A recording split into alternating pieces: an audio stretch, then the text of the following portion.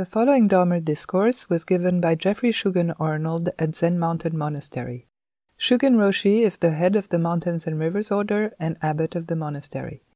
This talk, like all of our talks, is offered free of charge. If you would like to make a donation or find out more about our various programs, visit us online at zmm.org. Thank you for listening. This is from Master Dogen's 300 Koan Shobogenzo, the hands and eyes of great compassion. The main case. Yunyan asked Dao Wu, how does the Bodhisattva of great compassion use so many hands and eyes? Dao Wu said, it's just like a person in the middle of the night reaching back in search of a pillow. Yunyan said, I understand. Dao Wu said, how do you understand it? Yunyan said, all over the body are hands and eyes. Dao Wu said, what you said is roughly all right, but it's only 80%. Yunyan said, senior brother, how do you understand it? Dao Wu said, throughout the body are hands and eyes. Dao Roshi's commentary. If your whole body was an eye, you still wouldn't be able to see it. If your whole body was an ear, you still wouldn't be able to hear it. If your whole body was a mouth, you still wouldn't be able to speak of it. If your whole body was mind, you still wouldn't be able to perceive it. Because the activity of the Bodhisattva of great compassion is her whole body and mind itself. It is not limited to any notions or ideas of self or other. Asking the question in the first place is 1,000 miles from the truth. Answering only serves to compound the error. Don't you see? Avalokiteshvara Bodhisattva has never understood what compassion is. The verse. All over the body, throughout the body, it just can't be rationalized. Deaf, mute, and blind, virtuous arms and penetrating eyes have always been right here. So we're concluding an introductory retreat we've been doing all weekend, and it's also our first, we've been not closed, but doing in session the last couple of Sundays. So good to have you all back. And beginning our new year, which is a time of reflections and resolutions. I was talking to Hojin Sensei yesterday, and we always notice it at the temple in the city, right after New Year's, the place swells up, lots of New Year's resolutions, and then it kind of, it is easy to begin something. It's not so easy to sustain it, and sustain it in a way that it keeps alive.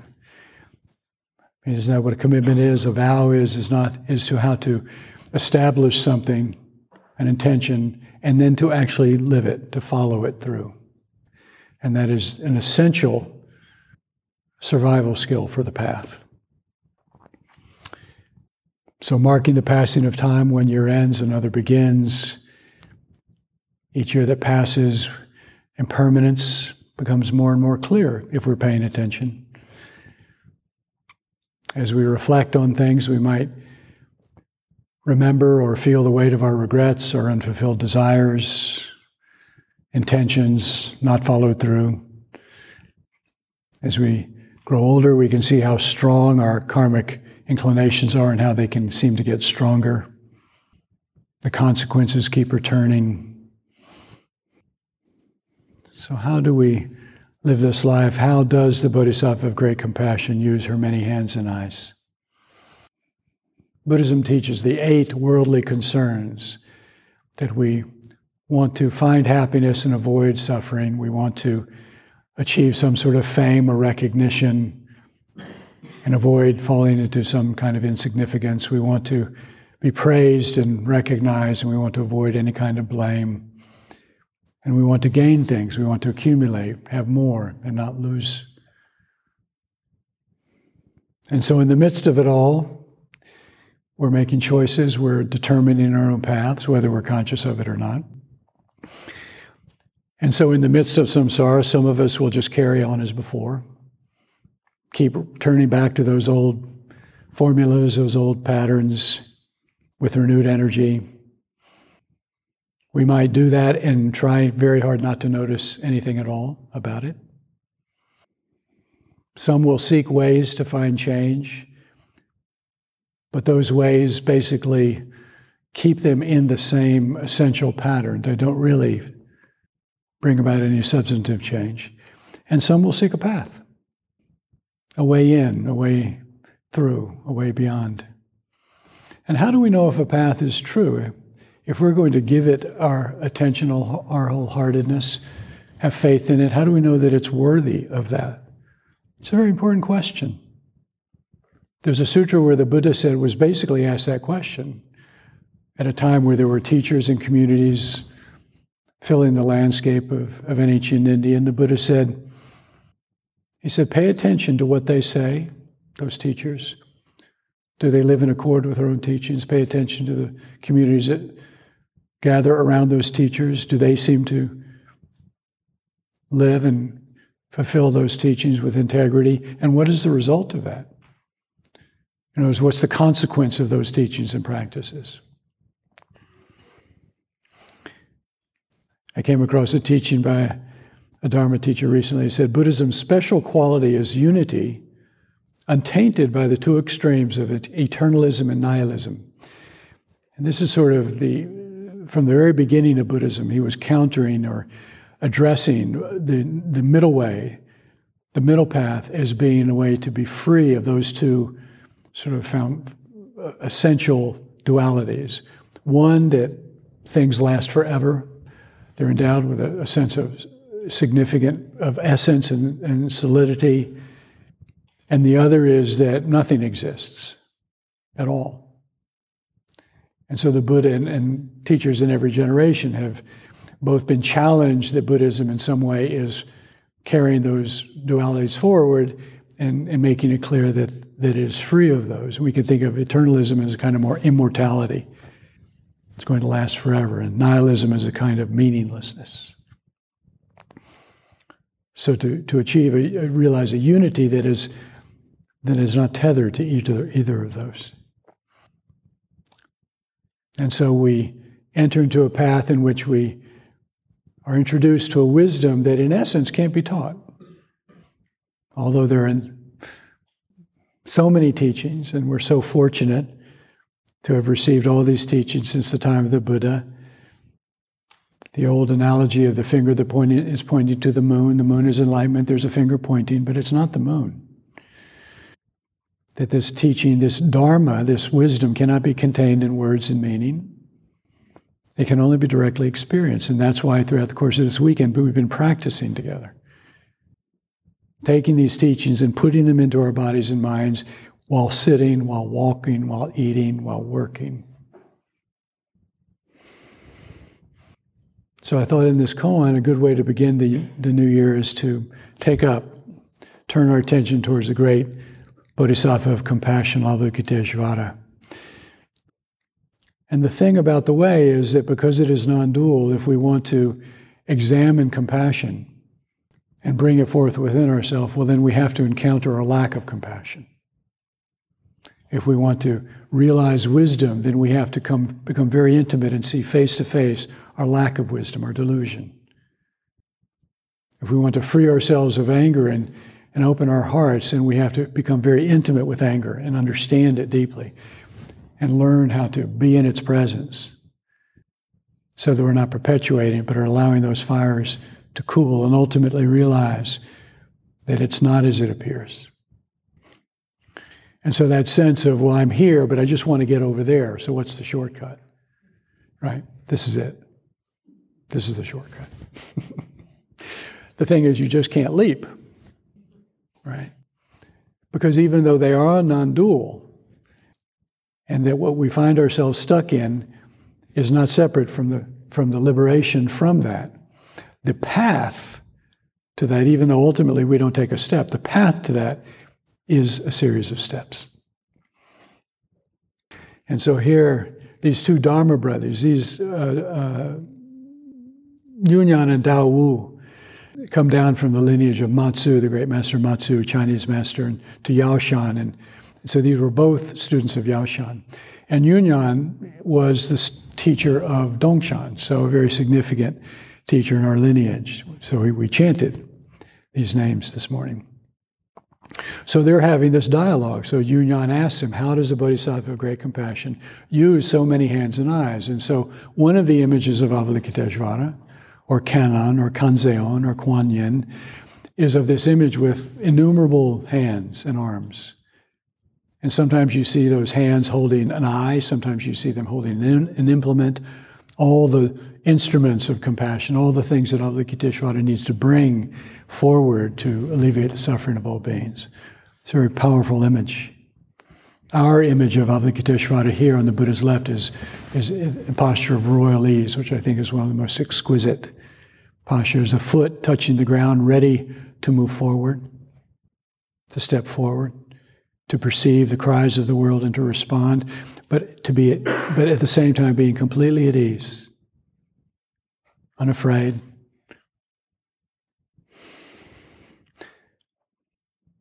We chanted this morning that Avalokiteshvara realizing the mind sees that all beings, all creatures have the same essence, the same nature, are empty of anything fixed, any soul, any essence that is permanent, that abides, that is you, that is me, that is fixed, that is determined.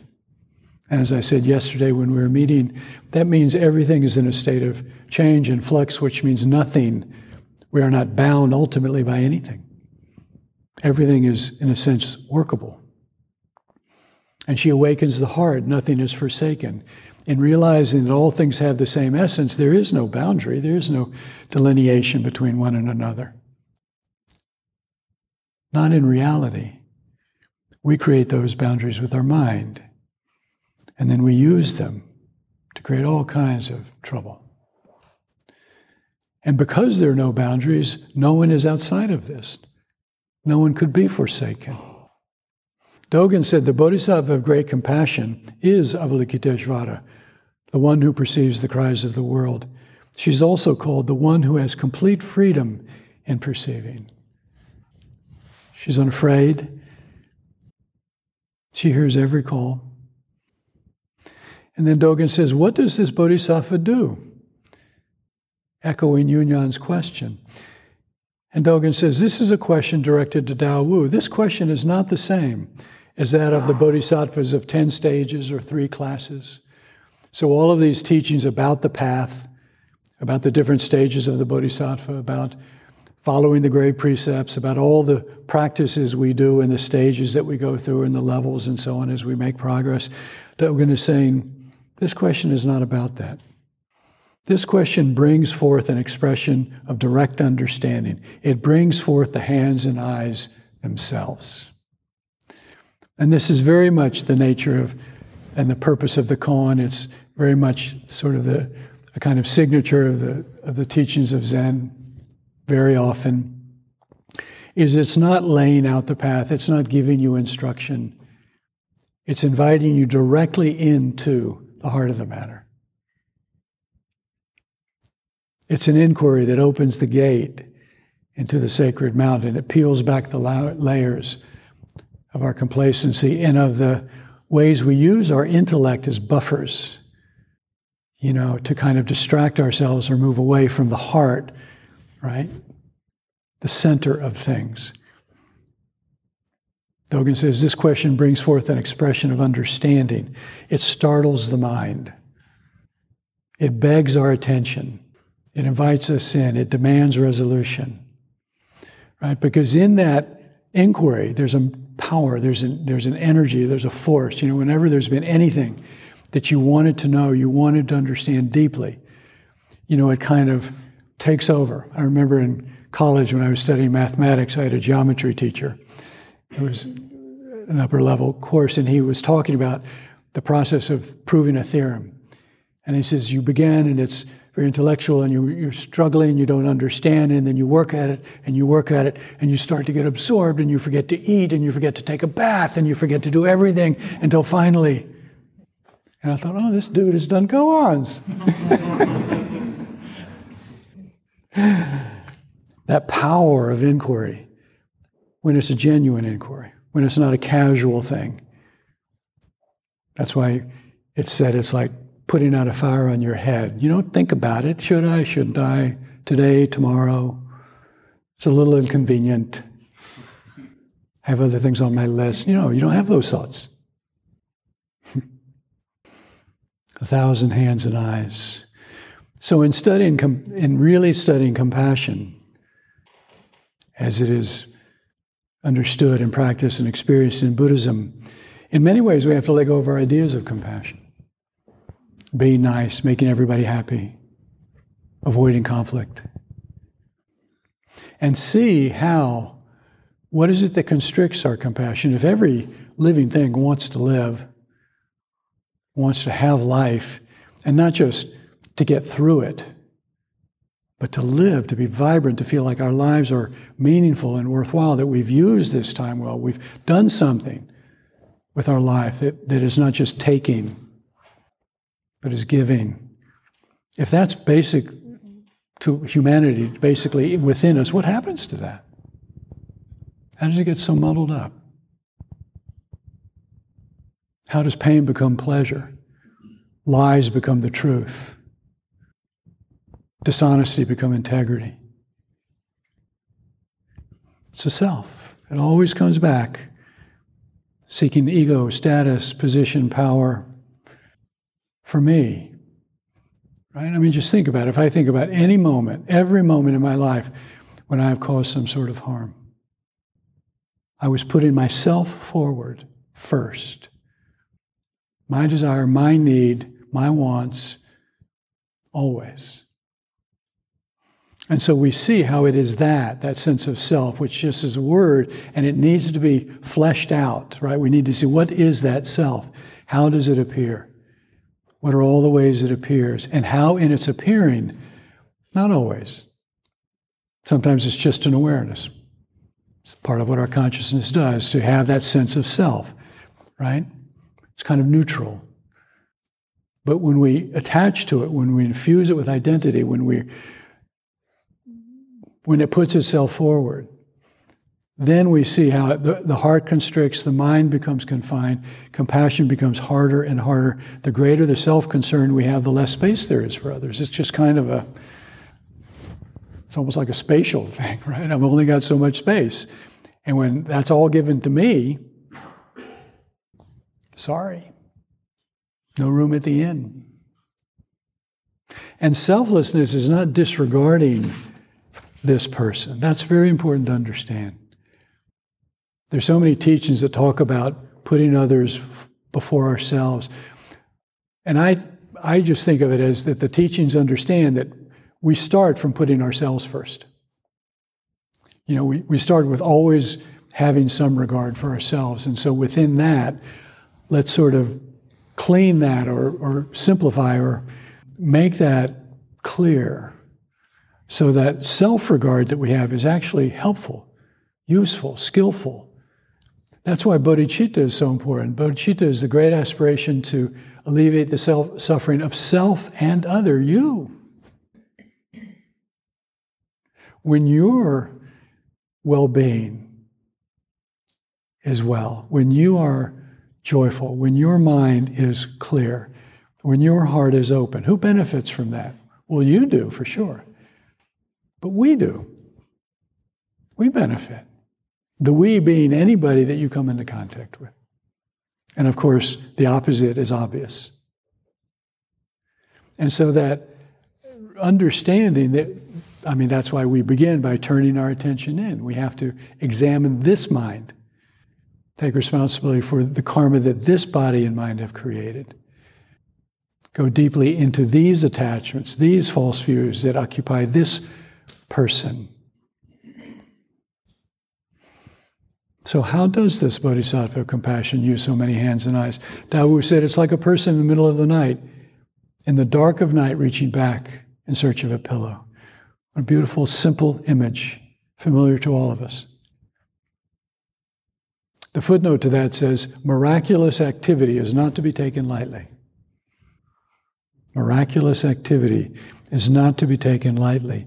And this miraculous activity that Dawu is expressing belongs to everybody.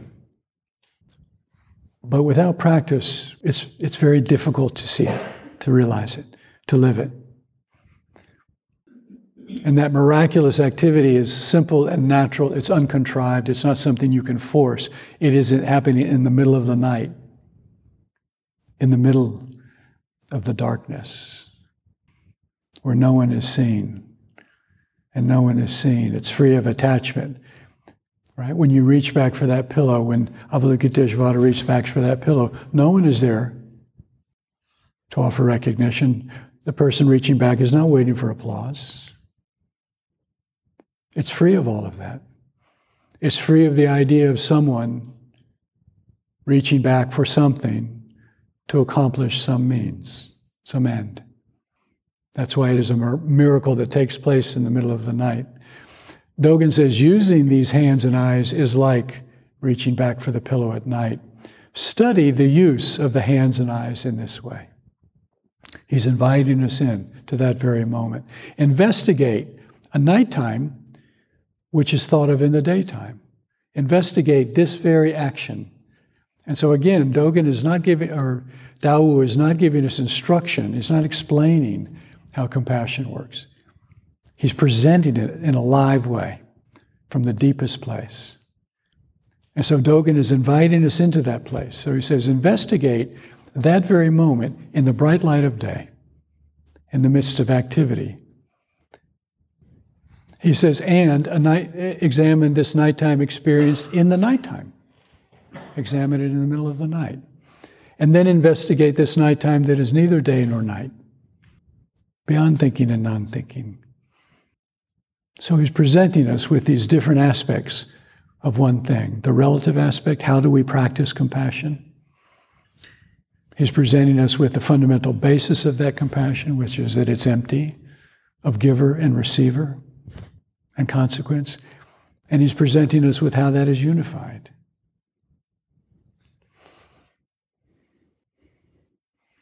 Avalokiteshvara does not know herself, is not someone being compassionate, is not acting upon another.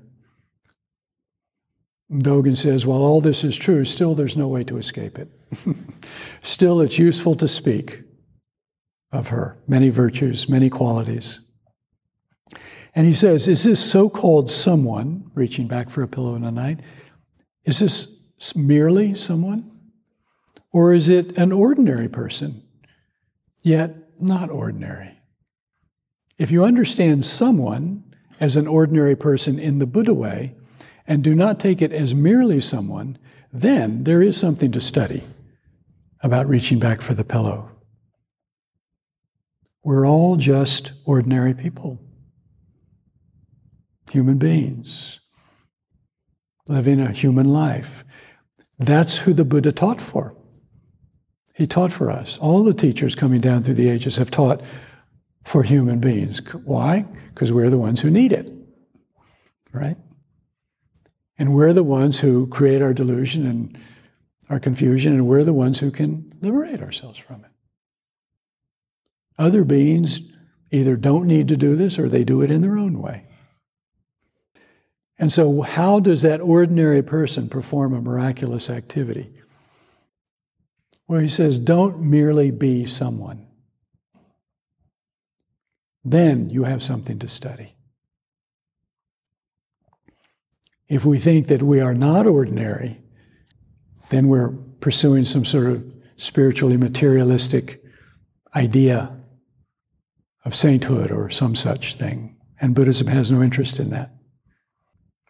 If we think of ourselves as just an ordinary person, a mere someone, and that's all there is to it, then we have no capacity. Enlightenment is for somebody else, not me. What Dogen is describing, you are this way, I am this way, everyone is this way. I was going through some papers, and I came across this old interview of the Dalai Lama. It must have been many years ago. It's not dated, but remember years ago when he was really he was in the press a lot, he was on the cover of magazines, he was sort of coming into sort of mainstream media, and he was being interviewed. And somebody asked him about his fame and all the aura of fame that was surrounding him and how he was attracting politicians and singers, writers and actors from the West who were visiting him and supporting him and praising him. And the Dalai Lama said, yes, this is just a passing thing. He didn't sound particularly interested. He said even the sympathy for the Tibetan people is a fashion and temporary. It's something that's present in the moment, but it will pass, because all things do. He said, but, at the same time, Buddhism is being taught and it's coming into the awareness of more people, and that might help. He had no particular interest in his fame, his recognition, what he had gained, not only because that was not his vows and what his life was about, but because he understands that there is no one to hang all that on. It made me think of all the times when somebody does something that we hear about in the news that is saving a life at putting their own life at risk, and how that happens all the time. In fact, I remember reading about an organization or somebody who was actually collecting stories, and they were, I don't remember, I don't know if they were offering grants or something, but somebody was kind of noticing and taking note and chronicling, but there had to be some level of heroism in order to sort of make it into the whatever it was. I don't remember what it was. But what was interesting was that in doing this and having done this for a while, they realized there are so many events where people do that they had to raise the limit, right? They had to raise the bar. But I was thinking about how when people do that and then the news rushes in and the question is, what is it like to be a hero? Right? What were you thinking? And it's like in that moment, very often looking at the person, I feel like what I'm seeing is like, no. Kind of like, what are you doing? That isn't what happened. That isn't who I am. I've never seen an account where the person says, yeah, oh man, I'm a hero. Yeah, feels good. I'm glad you recognize it finally. And it's that moment, right? And these are not practitioners, I'm presuming for the most part. They're just people, ordinary people, but not merely someone who in that moment, because of the moment, in a sense was brought out, that compassion, that selflessness manifested, because there was no time, there was no space, there was no need. It would only encumber and cause hesitation or doubt. It's in us. And so Yunyan says, I understand this person reaching back for a pillow in the middle of the night. And Daowu says, how do you understand it? Yunyan said, all over the body are hands and eyes. Dogen says, even if the body and the hands and the eyes have the power to cover everything all over, they are not the hands and eyes that would confiscate goods from the marketplace. They're not the hands and eyes that get stuff done, that hold on and let go, that can be measured. No views, no practice, no words can exactly express the power of these hands and eyes. That's why these teachers speak in the way they do, so directly. Because ultimately the words will fail. But they're trying to bring us in a little closer. What he's saying is these hands and eyes themselves have no power to commit harm. When they do, they are not the hands and eyes of Avalokiteshvara. When a practitioner who has taken vows to alleviate suffering causes suffering for themselves or another, in that moment, they're not actually living those vows. Although in the very next moment, they may return to them because that's their vow. And that is the field in which we practice. And it must be so. It must be so that we can bring forth an aspiration, establish a firm intention, and dedicate ourselves to it, and then fall away from it. Why else, why else make the intention? Why else establish the vow? But because we need it for those moments where we might fall away, and then we can return. And so in that way, the practice is never at any distance, it is never ever not possible to practice, to live in accordance with our vows, to fall away from them, and to return to them. Right? You never use that up. Right? It's not like cat gets 9 lives. How many times can you fall away? But of course, if we just repeatedly fall away, I hurt you, I'm sorry, I hurt you, I'm sorry, I hurt you, I'm sorry. That doesn't work, right? That no longer is taking responsibility. It's no longer sincere and will no longer be trusted, right? In other words, we have to actually be doing this. When an enlightened being causes suffering for another, they are not living their enlightenment in that moment. Although in the next moment they can remember, return, once again enter into that, because it's never been anywhere else, and then take responsibility. These hands and eyes do not come and go. It's not like we have compassion within us in one moment and then it's gone in the next moment. Where would it go? That's why the image of the sun or the moon that's veiled with clouds, they can obscure or even hide it all together. But even like this week, as this moon was reaching its full radiance, even on the nights that were completely cloudy, I went out and I looked out on my way over in the morning or at night, completely cloudy. But then as I began walking, I realized I didn't need to turn on my flashlight. That the radiance was so strong that even through the clouds, it was still passing through. And we're like that, too. And Avalokiteshvara sees that. That even when the clouds that have been put in front of us or that we create for ourselves are so strong, as though no humanity, no compassion is coming through, Avalokiteshvara is not fooled by that. She sees there is merely someone, and she sees there's a person who is capable of miraculous activity. Dao Wu said to Yunyan, well, what you said is pretty okay, but it's only 80% all over the body or hands and eyes. Yunyan says, well, senior brother, how do you understand it? Dao Wu says, throughout the body are hands and eyes. Are those the same? Are they different? If they're the same, then why did Dao Wu say that? If they're different, how are they different? And what is this 80% business? All over the body, what is that leaving out? Throughout the body, what is that leaving out? What is the other 20%? Dogen says, study the true meaning of Dao Wu's words. Even when someone expresses 10 out of 10, if it is without mastery of the way, it is not complete. If it is without mastery of the way. Sometimes teachers are referred to as masters or meditation masters. In the group of students I was talking to yesterday, I said, if I can get to the end of my life and feel like I have been a decent student of the way, that's good.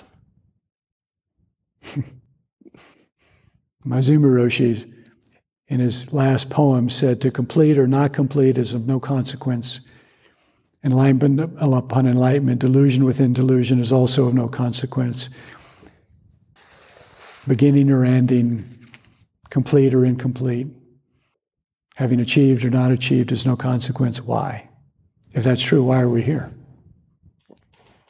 Because from the beginning, all of us have this great compassion, this great wisdom. It's our nature. We can't get away from it. You know, when we think of turning away, I've turned away. What does that mean?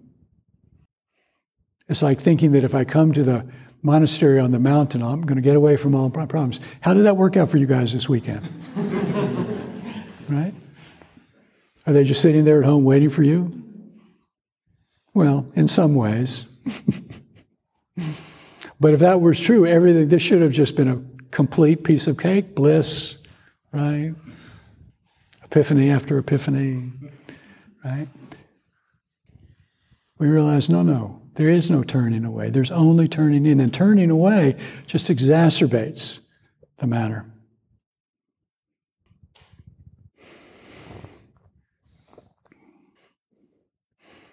I came across a teaching about Tulku Urgyen, a Dharma master, who said, in the moment of love, in the moment of selfless compassion, the empty essence, our basic nature, dawns nakedly, is present. Then he said, devotion and compassion are both love. And what is devotion in a path that is not centered around a deity or God? It's defined as a profound religious emotion, a sense of awe, reverence. Devotion is to consecrate a vow, it's to be loyal. What is all over the body or hands and eyes? Is that an act of devotion? Can we be manifesting devotion without knowing it? Is not knowing it actually the purest form of devotion? Selflessness? To live a heartfelt life in intimate contact? To be in awe? If we don't have moments of being in awe, we should work with that. Go out and stand under the sky at night. Stand at the foot of a mountain. Stand at the edge of a beach. Just stand in front of a tree. Be in the presence of a child. Face your mind. Another master said, our appreciation, our admiration, our faith, our trust in Buddha is what we call devotion. It is genuine, it is natural, uncontrived, it is limitless. Why is it limitless? Because the Buddha's compassion is limitless. Therefore, our devotion is limitless. And here I believe he's talking about, this is Dharma Master Taisittu, he's talking about the Buddha Shakyamuni, but we could think of the Buddha, we could think of our teacher, we could think of wisdom, which is limitless and natural and genuine, and that we bring forth our appreciation and admiration for it. We could think of our true nature. This devotion and compassion are already present within our awareness. They're our nature. But this teacher said, but in the beginning we need to fabricate our feelings of devotion and compassion, because natural unfabricated devotion or uncontrived compassion don't just immediately unfold. They're not just immediately available. But by fabricate, let's not think of that as being fake or unworthy or some lesser. It means to cultivate, to bring forth, to make strong, to bring forth something that we need, right, and to find it within ourselves. It's not a diminishment. And so when we practice the precepts, when we practice living together, when we blend our voice with the Sangha, when we show up on time, when we lower the lid of the toilet seat, is that an act of devotion? Bodhidharma said, devotion means reverence and humility. It means revering your true self and humbling your delusions.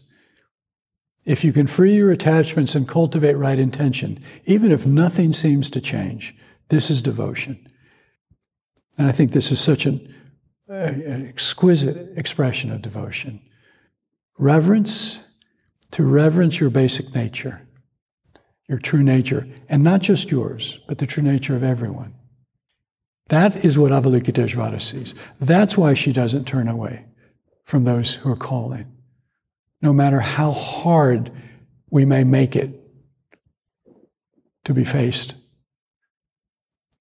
Because she has reverence for everyone's true self. And to humble our delusions. I love that, humble.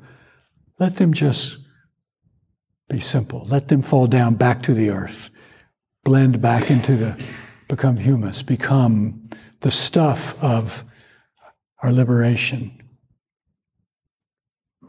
And of course, humility, we can practice it, but you can't contrive it. Contrived humility is not humility. Right? That's why the person who is truly humble doesn't know it. Very often they might be concentrated on the ways in which they're not humble, or their arrogance, or their vanity, and not see their humility because they are humble. And so to revere our true self means we have to have reverence for our delusion. To humble our delusion means to be at peace with it. So to have respect for it, not by enshrining it, not by strengthening it, but not by hating it. Because if we hate our delusion, then we're hating ourselves. If we go to war against our attachments, then we're going to war against ourselves. That never works out. It's like if we want to heal a bruised body by continuing to pummel it, how's that going to work out? And yet in the moment, it can be difficult to free ourselves of that judging mind, that critical mind that seems so righteously criticizing, diminishing. But when you understand that that is a result of past actions, conditions, environment, influences, things we have been trained, in essence, to have that reaction. If you think of it that way, it's less personal. I have been trained, I have been conditioned to respond to this experience with anger or with fear. Then that is an invitation. Why? What is that conditioning? Where does it live within me? How do I release myself from that? Bodhidharma said Buddha wanted everyone to think of devotion as expressing humility and calming the mind. And so he invited us to prostrate our bodies, to bow, to show reverence, so that we could let the external express the internal, to harmonize the two. Why? Because in the beginning, it doesn't just appear. In the beginning, that reverence, that devotion, that humility, that compassion isn't just immediately present. Otherwise, we don't necessarily need this. And so we're given practices and forms and language to begin to invite that in, so that we begin to experience that as not something outside of ourselves, but something that we ourselves possess, to harmonize essence and form, Bodhidharma says, to let the external express the internal. How wonderful is that? And so we bow and let that one action help us to do that. And to do that all over your body, to do that throughout the body. That's the way to bow. When you sit, to sit all over the body, all throughout the body. When you walk, when we eat. To show reverence through the body. And I wanted to bring this out because I thought the New Year is a good time to think in these terms, because our time is so sorely in need of reverence, devotion, to be devoted to life, to this earth, to each other, rather than to be devoted to all of those views and instruments that are injuring, harming, diminishing those essential aspects of our life. What are we doing?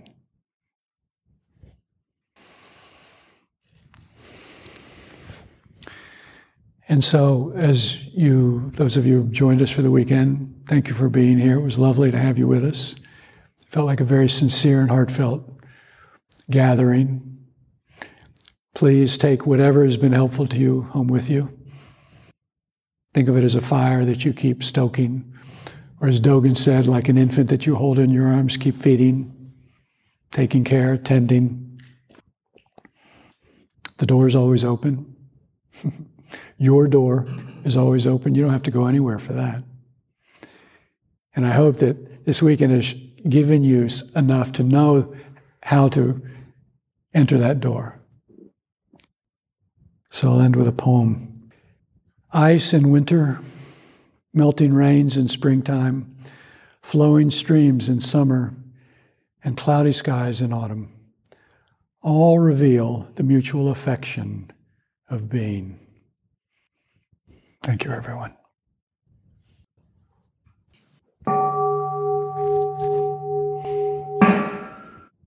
Thank you for listening. To find out more about ZMM's programs, retreats, and residency, please visit us online at zmm.org.